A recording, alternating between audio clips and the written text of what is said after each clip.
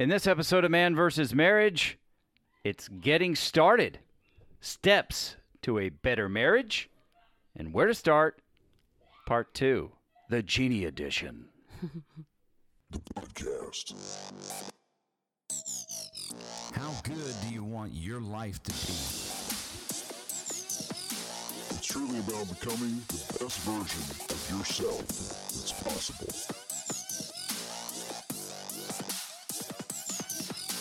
This is Man vs. Marriage. The podcast. Welcome back to another episode of Man vs. Marriage. It is I, your humble servant, the Q-Dog, in the studio with my super sexy wife. Hi. Hi. Man, Kirsten is really getting loose I was back just there. going to say, autism is live and well in the house today. She is excited. I have aspirations of building a studio outside of the house that we can go into. If you'd like to donate to that project, Right? please email me, coach at manversusmarriagepodcast.com.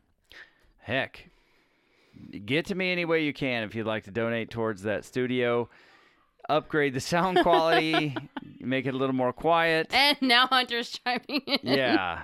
So first of all, thank you all for listening.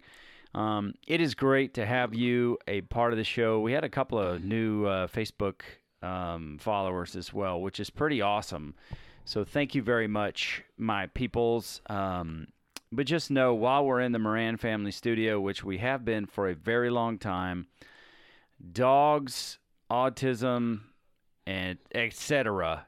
tends to take off on us. So maybe At least we're it's a happy sound right now. right. Be happy about that, Right. because autism can be ugly when she wants to be. That's right. And it may be a little more distracting for us than it is for the listener. It just, we're very self-conscious about it. So let's talk about this episode, getting started. This is Jeannie's version, and she wanted to do it more open mic as opposed to being prepared in advance like I did. So we're just going to try to find this trail and follow it where it leads. Okay. And my thing is, how can I help you get started? Where I started was, and we're looking at how well do you know yourself. This is how to get started. How well do you know yourself? I looked at myself mentally, physically, emotionally, mentally, and physically. So for you, where did you get started? How did you find your way in knowing that you wanted to create a better self in marriage? I hit rock bottom. I was in a place where I had no emotion. I was numb to everything. And I didn't like it, because the only emotion that I was functioning out of was anger or disappointment. Because at the time that all of this was going on, before you and I had made the turn, I was struggling with Kirsten. I wasn't sleeping. At that point, we had had a full year and a half, maybe 2 years, where I was spending, you would come home from work and I would go straight to taking care of dinner and then taking care of Kirsten for the night, because our nurse would leave around 7:30, 8 o'clock. And then I took over night shift, and Kirsten was not sleeping. We were trying meds. We were trying different things on TV. I mean, we did everything we could think of under the sun. I was basically sleeping in a recliner chair in her room. And if I was lucky, I crawled into bed about 3 or 4 o'clock in the morning, and then you went to work at 6. Yeah. So there was no, I was just a zombie at that point. There was no function for me. I'd get up in the morning and I'd start the process all over again, and I was just numb to it all. The homeschooling helped a little bit, just because I had to be creative and I had to learn, and I love learning. I like being creative, but I was struggling with it. And we had some major issues that came up medically with a couple of the kids, and it rocked me. Mm-hmm. I had had enough. I was at full tilt. You and I had a conversation of where are we at in all this? What are we going to do? Because we had no connection at the time. And the disc thing and the Living Life by Design came to church, and we decided, okay, let's try this. Let's just see if this helps. And the way it was brought to us is it was a self-improvement, self-awareness. It was more, learning about who you are and how you learn and how you do things. I went into it with the thought process of, if I can learn how this works, I can use it for the kids. Because at the time, we were navigating through several IEPs. We were navigating through several disabilities and delays in learning and fighting with schools on what was right for the kids and how were we going to do it and where was I in all of that. And I wanted so much to take on homeschooling, but I just didn't know if I could handle it. Mm-hmm. But if I could figure out how they learned and how they thought and how they perceived themselves, I could learn how to talk to them and I could learn how to teach them. So I wasn't in it for myself until we got into it. And then it was like, oh, crap. I don't like this very much. So I went into it with the thought process of maybe I could find a way to be happy again. Maybe I could figure out how to not be pissed off all the time. Yeah. Ashley, I love you. I'm just going to go ahead and tell you, put explicit on this because we're talking about me and I can't guarantee where it's going to go. But I know me well enough to know, just put it out there. I knew who I was when we got married. At this point, I had no clue who I was anymore. Right. We had people that were in our lives that at one point, I loved them like a father. I needed hugs from them. I loved spending time with them. And at this point in our life, I wanted nothing to do with them. Mm-hmm. You sicken me. I don't want anything to do with you. Don't touch me. Don't talk to me. Leave me alone. And their perception of who I was irritated me because I'm not that person anymore. And as much as I wanted to say I want to be that person, I just couldn't with them anymore. Yeah. And that's where I was stuck at. Emotionally, I was so drained. It was like, okay, am I doing this for you or am I doing this for me? It was kind of like... And you're saying as far as that relationship went? With everything. Everything, okay. Because at that point, you and I had some moments in our intimate life where it was like, am I doing this for you or am I doing this for me? Because it was... at that point in our life, it was down to, we have like 10 minutes and I know you need this, so let's just do this and we can move on about our life, right? But that wasn't how we wanted it to be. That wasn't how I wanted it to be. And so it kind of became more, there's Kiki. It kind of became more the service aspect of things, which... I hate using that word now because I know what the impact of it is. But at that point in time, that's what it was. It was just making sure that there was enough going on between us to keep you there and to keep it satisfied and to move on. Mm-hmm. Because I honestly, every time we got into the conversation with Rita or with Tina or with the Life by Design, it was, what do you need? I have no freaking clue. Right. Right now, at that moment, it was like, sleep. That's what I need. I need somebody else to take care of Kirsten so that I can get like 10 days worth of sleep. Yeah, no doubt. We actually had 10 days straight of no sleep. We had more than that. And I mean, we had moments where it would be like 3 or 4 days straight with no sleep. And then we would get 8 hours and then it would go right back to what it was. So we were really functioning on empty. And I didn't know how to see past all that. Emotionally, I was drained. Mentally, I was fried. Mentally, I felt like no matter what I did, I could not catch up. I didn't measure up and I wasn't good enough. No matter how I did things. If I did the dishes that day, I was happy because I got the freaking dishes done. Yeah. It was like I wasn't good enough. No matter what I did, I couldn't get ahead of anything. It was just constantly how much I didn't measure up. That was my headspace. And I struggled with it. It's like I could get dishes done in the morning and then at night there'd be a whole new pile for dinner and it just depleted me because I had to do it again. And it starts all over again. And the next morning we get up and we do the whole thing again. I was surviving. I was living through motion, but I wasn't alive. Right. And then physically, I hated my physical body because I had had all these kids. And, you know, my body showed that. Everybody used to tell me, they still do, how great I look for having this many kids. It's a compliment, but then again, it's not, because, you know, I look good for having all these kids, but I don't necessarily look good as I am. Yeah, it's like somebody saying, even though they don't intend it to be, it's like somebody saying, wow, you're 80? You look good for 80. It's like, did you just call me old? That's like, that's where my mind would go. It's like, you look good. Or, you know, when I was so big, it's like, oh, you have a nice face. Yeah. It's like, oh, yeah, well, thanks. Right. Great personality. Yeah, that's yeah. But I wasn't in the mindset to do anything about it. I really just didn't care. Half the time I wasn't eating. If I was eating sugar and junk food because I was a sugar junkie, and it kept me awake until it didn't. I got so used to doing that my body actually turned on me and got to where if I ate too much sugar, I crashed. Mm-hmm. And that worked against us in the long run. But I guess my crowning moment, honestly, was when we did the Living Life by Design, and learning that a lot of my personality, my disc was congruent.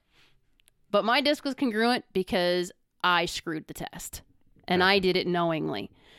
I didn't put out the answers, which when you take it, you're supposed to put the very first thing that comes to your mind. That's your answer. And I didn't do that. I knew what my answer was. And then I would look at the answers again and go, but that's not what I would do. It's how I would feel about it. But this is what I would do. Because the person that I was putting out to everybody was the dominant side. My D was off the freaking charts. My S and my I and my C, like my I and my C were kind of in the middle. My S was in the tank. And what's funny is I'm actually an S. An S is an emotional person. Somehow they discovered that, because I remember... Rita did. Tina didn't. Tina didn't catch it, but Rita caught it. Tina went with what I had put down. Mm-hmm. But I knew what I was doing. I never put the real me out to anybody but you. And even then, I was so guarded because we had gone through so much and we had been hurt so much that my mentality was, I have to protect me. Mm-hmm. Period. Because I had been through way too much and I couldn't figure out how to go through life being okay and being emotional without feeling like I was being weak. Right. It just didn't work for me. And I know it's going to be hard. Go ahead and keep going. For me, I grew up in a place where emotions were weakness. I lived in a place where the first person who cried lost. And it wasn't necessarily just my parents, it was everybody. You know, it wasn't just family, it was friends, it was people I grew up with, it was people that I hung out with. It was like whoever had the biggest attitude was in charge. And if I gave off an attitude, people left me alone. Yeah. And I've already said it. I don't like to be around a lot of people. So if I could put off an attitude and you would go away, I was happy. Unless I liked you and I wanted you around, then I'd be nicer. But I still had an attitude about me. And when we did the disc, that's where I went from. Was I was in such a place of needing to protect me. You know, just putting it in perspective, dealing with the schools. You know how disheartening this is. Mm-hmm. But other people who haven't been here don't. When you are constantly reminded on a daily basis how people don't want to deal with your daughter, how difficult she is, how we can't put up with her tantrums. We don't know how to teach her. She's a distraction. We don't want her here. You need to come get her. This is your problem. Yeah. I was constantly in that mindset of, who the hell are you to call my kid anything? You're a teacher. You're supposed to teach her. Your job is to figure out how to make this work, not throw it back on me. I'm not a teacher, I'm her mom. I had to get Kirsten out of the car, physically drag her across a field of grass, mm-hmm. take her into the classroom and set her down every morning. Every single freaking day for 2 years. And every time my wheels hit the dirt right outside the school, she lost her crap because she knew I was going to drop her off. That is probably one of the hardest memories to erase from my mind, is me having to drag her somewhere, knowing she didn't want to be there. And why didn't she want to be there? Because they didn't want her. Mm-hmm. Autism doesn't mean they're stupid. They can sense what's going on. They listen. She knows. She hears everything. She may not be able to tell you what she thinks, but dude, you can read the FU on her face. There is no doubt in my mind. You shut up. We know it. We know it. Yeah. But then we were going through medical issues with Hannah and with Hunter. Everything was just hitting. And then we had people calling the house. They're going to come and take our house. I had nothing in me. I had absolutely nothing to give to anybody. Yeah. And the only thing I could do was survive. So when I answered my questions, how would I approach this to survive? And those were the answers I gave. Rita and I had an issue with the coach. There was a trust issue.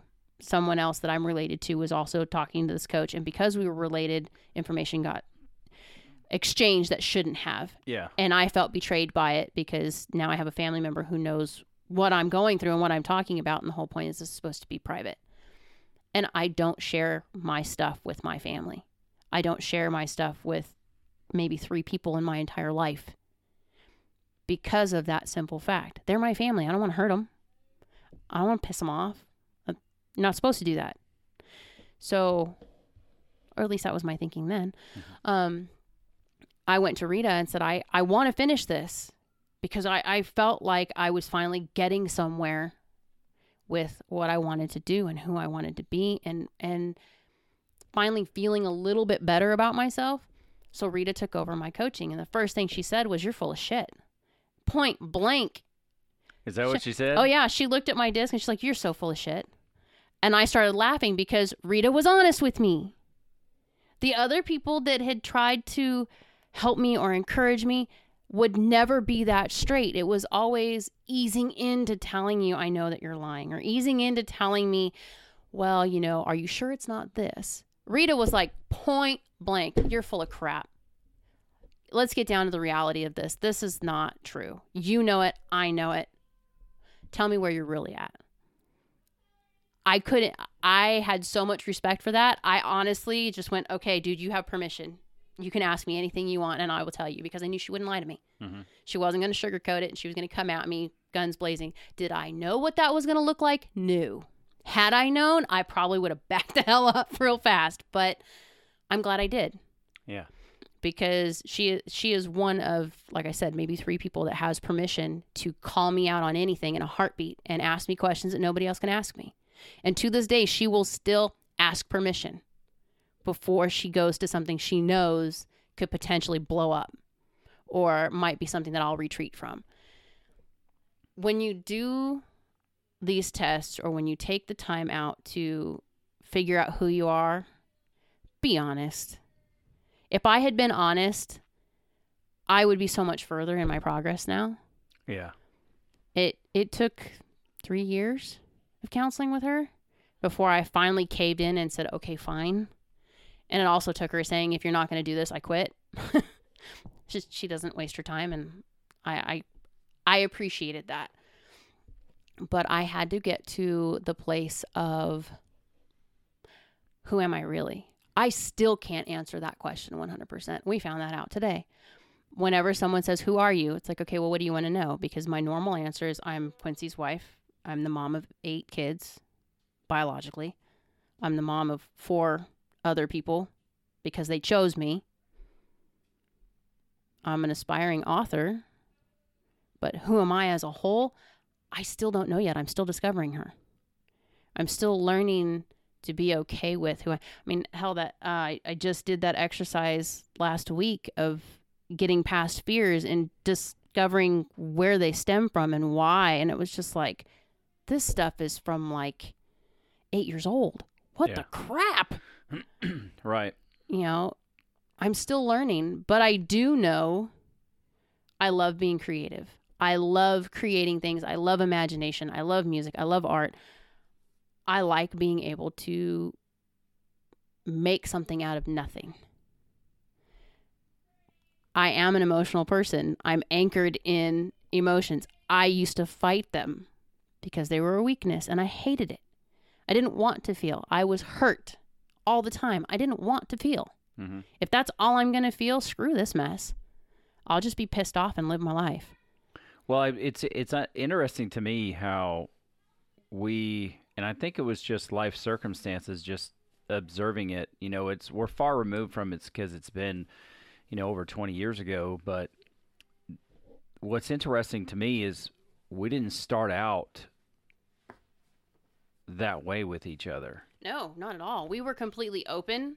We were both very emotional in the beginning, very intimate in the beginning, just in conversation and knowing what we wanted and where we wanted to be and what we wanted out of our life.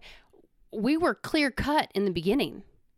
And life just came in, and it was like what once looked like a highway was now all kinds of dirt roads and rabbit trails and on-ramps and off-ramps, and none of it made any sense because it wasn't what we had planned. Yeah.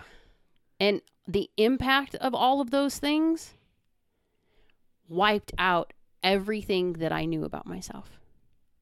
The only thing I was solid in was you will not mess with my children and you will not mess with my husband. And I will protect myself at whatever cost. Period. That's all I knew. I didn't know how to function any other way. That's why we struggled so much with, you know, when you asked me before, what was it about you that attracted me to you? I was a priority. You kept me safe. In all the crap that we dealt with people, you had my back no matter what. But as life went on and we kept getting slammed, you couldn't protect me. You couldn't protect you. It was just coming on too freaking fast, and I took on the role of protecting me. And unfortunately, it became my strength overextended because that's all I cared about was making sure that nothing hurt me. Yeah. And I learned I can be cutthroat. I am more so than you are, and a lot of people, I think, see me as having an edge because I don't BS. Either you're real with me or you're not, and if you're not real, I'm going to call you on it. If I'm not real, I expect you to call me on it, and you do.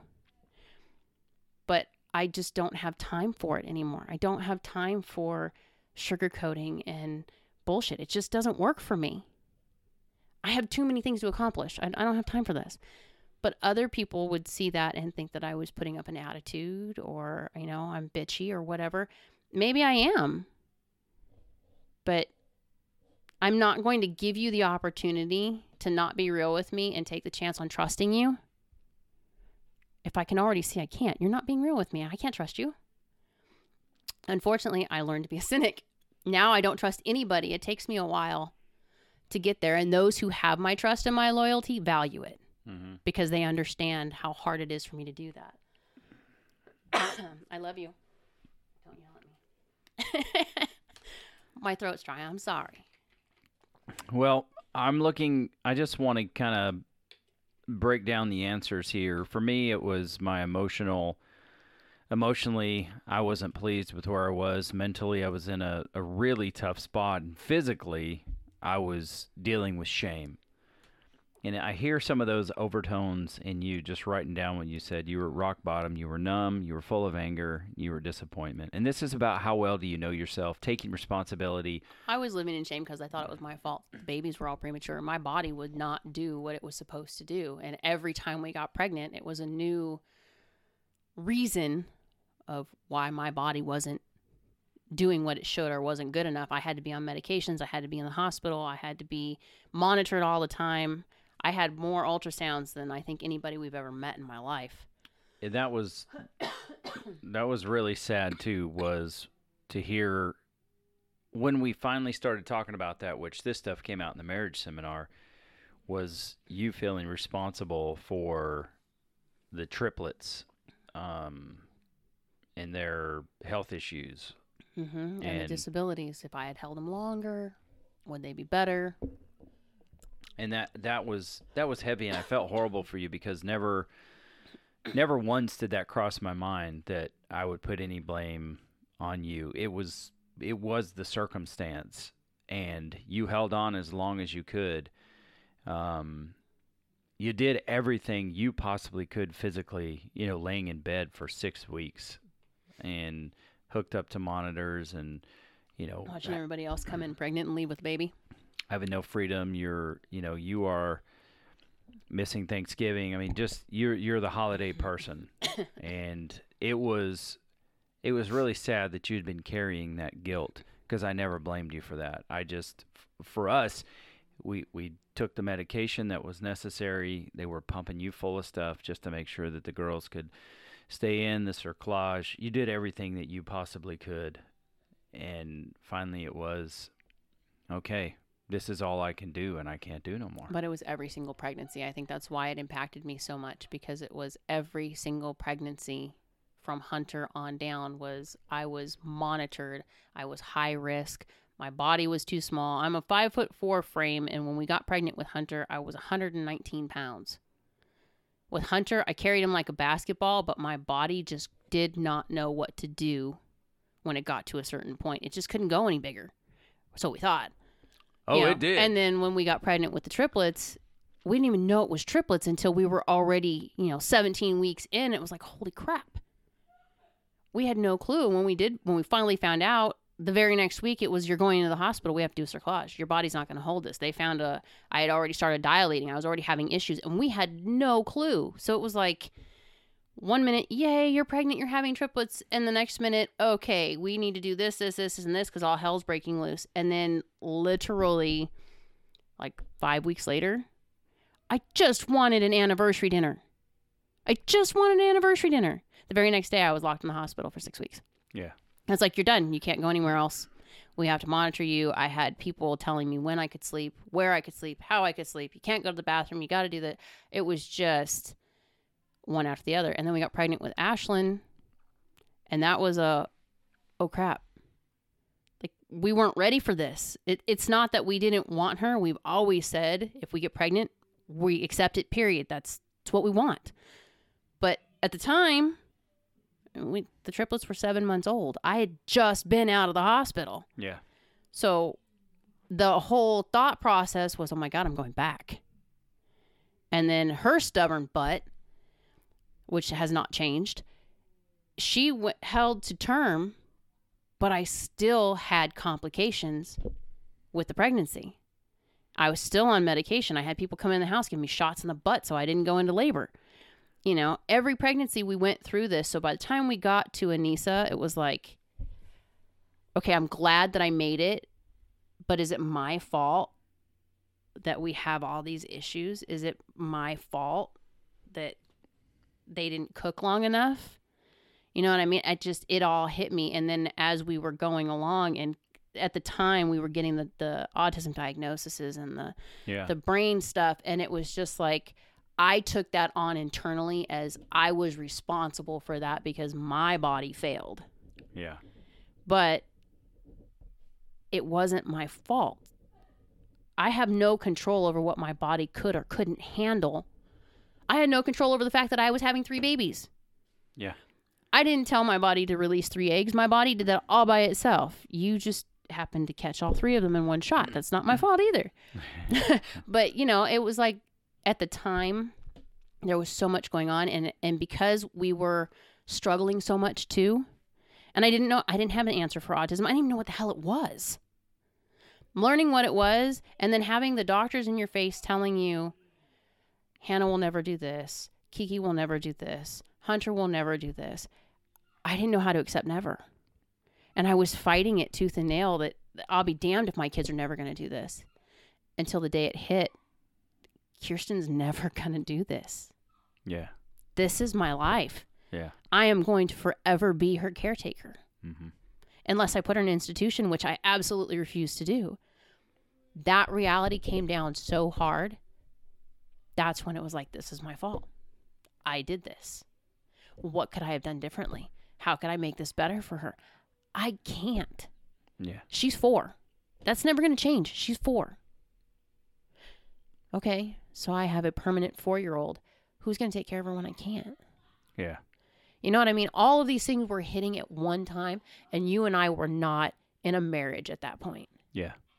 We were in a, you're living your life and I'm living my life, and we meet in the middle every now and then, but we weren't married at that point. Yeah, it was all for me, it was all work, and then trying to find something that would help me provide long term for the family. And it's just, I find it interesting that you had said, you decided to do the living life by design, to see if you could help the kids. But then once you learned a little bit about it, you made the decision to do it because maybe there was a chance you could be happy again. The aha moment in all of that was actually in the marriage thing with Bill and Rita. Which was like, 2 weeks after we finished this course, we went right into that one. And I think it was longer than that because there was a different time period around. It was spring, I know that, because we were in the hospital in February with the girls. But I just know the biggest aha moment out of all of that Rita and I gravitated to, and that's why Rita brought you in, was you were making improvements. Your muscles were coming in. You were feeling better about yourself. Things were very, very different for you. You were progressing. I was not. And I was scared to death you were going to leave me. And that was the absolute, something's got to give. Something's got to change. I can't do 8 kids without you. I can't do me without you. Yeah. I don't know how. And that was the day that Rita was like, okay, we need to start bringing Quincy in. And I was hell-bent. He's not gonna care. It's fine. You can bring him in, but he's not going to listen. Because we were also dealing with the other person interfering at the time. Yeah. And that person had a very loud voice in our situation for many, many years. And at that point, I had just about enough of that voice and was ready to fling it over a freaking bridge. And when we got together, I was like, he's not going to listen because he's got this person in his ear. And that's who we always go to. That's where we always end up, whatever that person says. And 9 times out of 10, it was me. It was my fault. But then that person started becoming butthurt. And when we went to Rita and started talking things out and figuring out where we were and why things were, and she started figuring out why we weren't communicating and how we should communicate, I was like, dude, it ain't me. That person's issue is that person's issue. It's not mine. Yeah. And I think that was a huge turning point for us because much like when my parents moved and your mom was busy with your sister and her situation, we're back to having to rely on us and what is our foundation and who are we together and what are we going to do moving forward. And we just kept going from there. Yeah. You and that coughing woman, it had never crossed my mind to leave you. That was never there. Even when I was getting super fit and, getting yoked up, it never crossed my mind to leave you. It was like, in my mind, it was like, finally, I get the opportunity to give her some eye candy. Or I get the opportunity to give you some eye candy because, we both know physically I was no specimen in the beginning. But just to wrap it up here, we were both in survival mode. There's no question to that. But what's interesting is you were suffering in silence while I was suffering in silence. Mm-hmm. And our biggest advocate should have been each other. But we had begun drifting apart because life was taking its toll on us. We were letting life dictate to us rather than us dictating to life.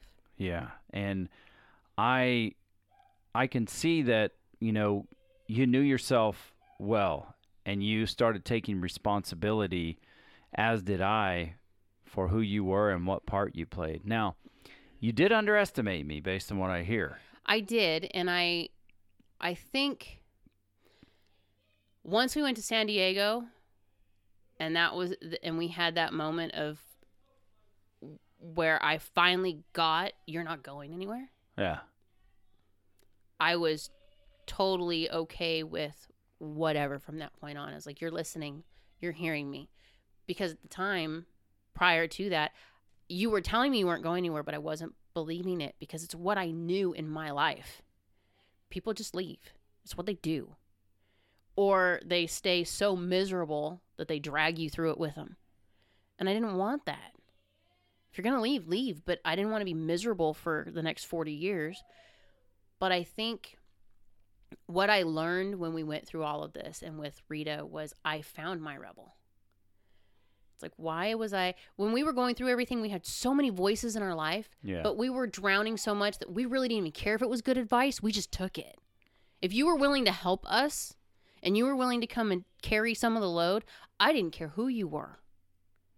Please take some of the load. But I think that's where we went wrong because there was so much influence and so many other voices, we couldn't hear our own. Yeah. And then Rita comes along and starts, okay, who told you that? The hell do you mean who told me that? I don't know who told me that. I just know it was said. No. Who told you that? Go back. Where do you remember hearing it? Who's the last person who told you that? Why do you think you bought it? And it took those kind of questions, you know, and her ability to just look at me and go, that's a bunch of crap. That's not true. You know what? You got a point. It took somebody else's voice to weed out everybody else to get down to the core of, and the benefit that I had is Rita's known me since I was a baby. Rita's watched me grow up. We weren't really super close as a family, but she knew me well enough to know who I really was at my core. So pulling that back out of me and getting me to accept it, I think was a little easier for her than the other person that we had gone to, because the other person didn't know me. She knew what I wanted her to know of me. Mm-hmm. And she knew what the other person was telling her about me. So that's, I think, the difference. But I really think all of those major moments put together into one got me to the point where I realized, okay, I am an emotional person. I thrive off of emotion. Something that I have an emotional connection with can absolutely take me to the highest cloud or the lowest valley. It just depends. And I have to learn a medium. I can go to the clouds. I just got to figure out how to get there without being scared. And I can be scared, but I have to figure out, when is it time to not? When is it time to just buck up and deal with it? Face it or don't, but I have to make a decision. I'm still learning a lot of that. I'm still remembering who I am, and half the time I catch myself going, dude, you're almost 43 freaking years old, and you're really, like, a piercing? Really? You're 43. Yeah, I am, and I want one. And I did it twice, you know, but it's like learning that I'm okay with me. I know who I am at the core. I know where I'm going with it. I don't always like it, but at least now we know. And now I can figure out where I need to go from there. Yeah. That's great. I really appreciate you sharing that. And we thought it was important for y'all to hear both sides of how we took responsibility, because you might be in that place like we were, which is you're both trying to survive. And I just wanted you to hear a wife's perspective on the things that they go through, because I could tell you in my own words, but it doesn't mean as much as when you hear it from Jeannie, and maybe your wife could relate. And maybe things aren't as, bad for you as they were for us. That's just our story. So our hope is that you can take the information in our journey as an example, and maybe look to take some responsibility for you as you are getting started here and you begin something new in your adventure that we call marriage. And that's something that I appreciate too, that Rita has taught us, is that it's an adventure. Yeah. And it's what we're doing with it. So excellent job, honey. I really appreciate you. Hopefully it's not too much of a rabbit trail. I appreciate you putting yourself out there. It's our story, and that's how you got started. That's where you were, and we've discovered it, and now it will help us build on the next phase of this program, which is solely meant to help our guys and gals get better. What do you think? I think you're right.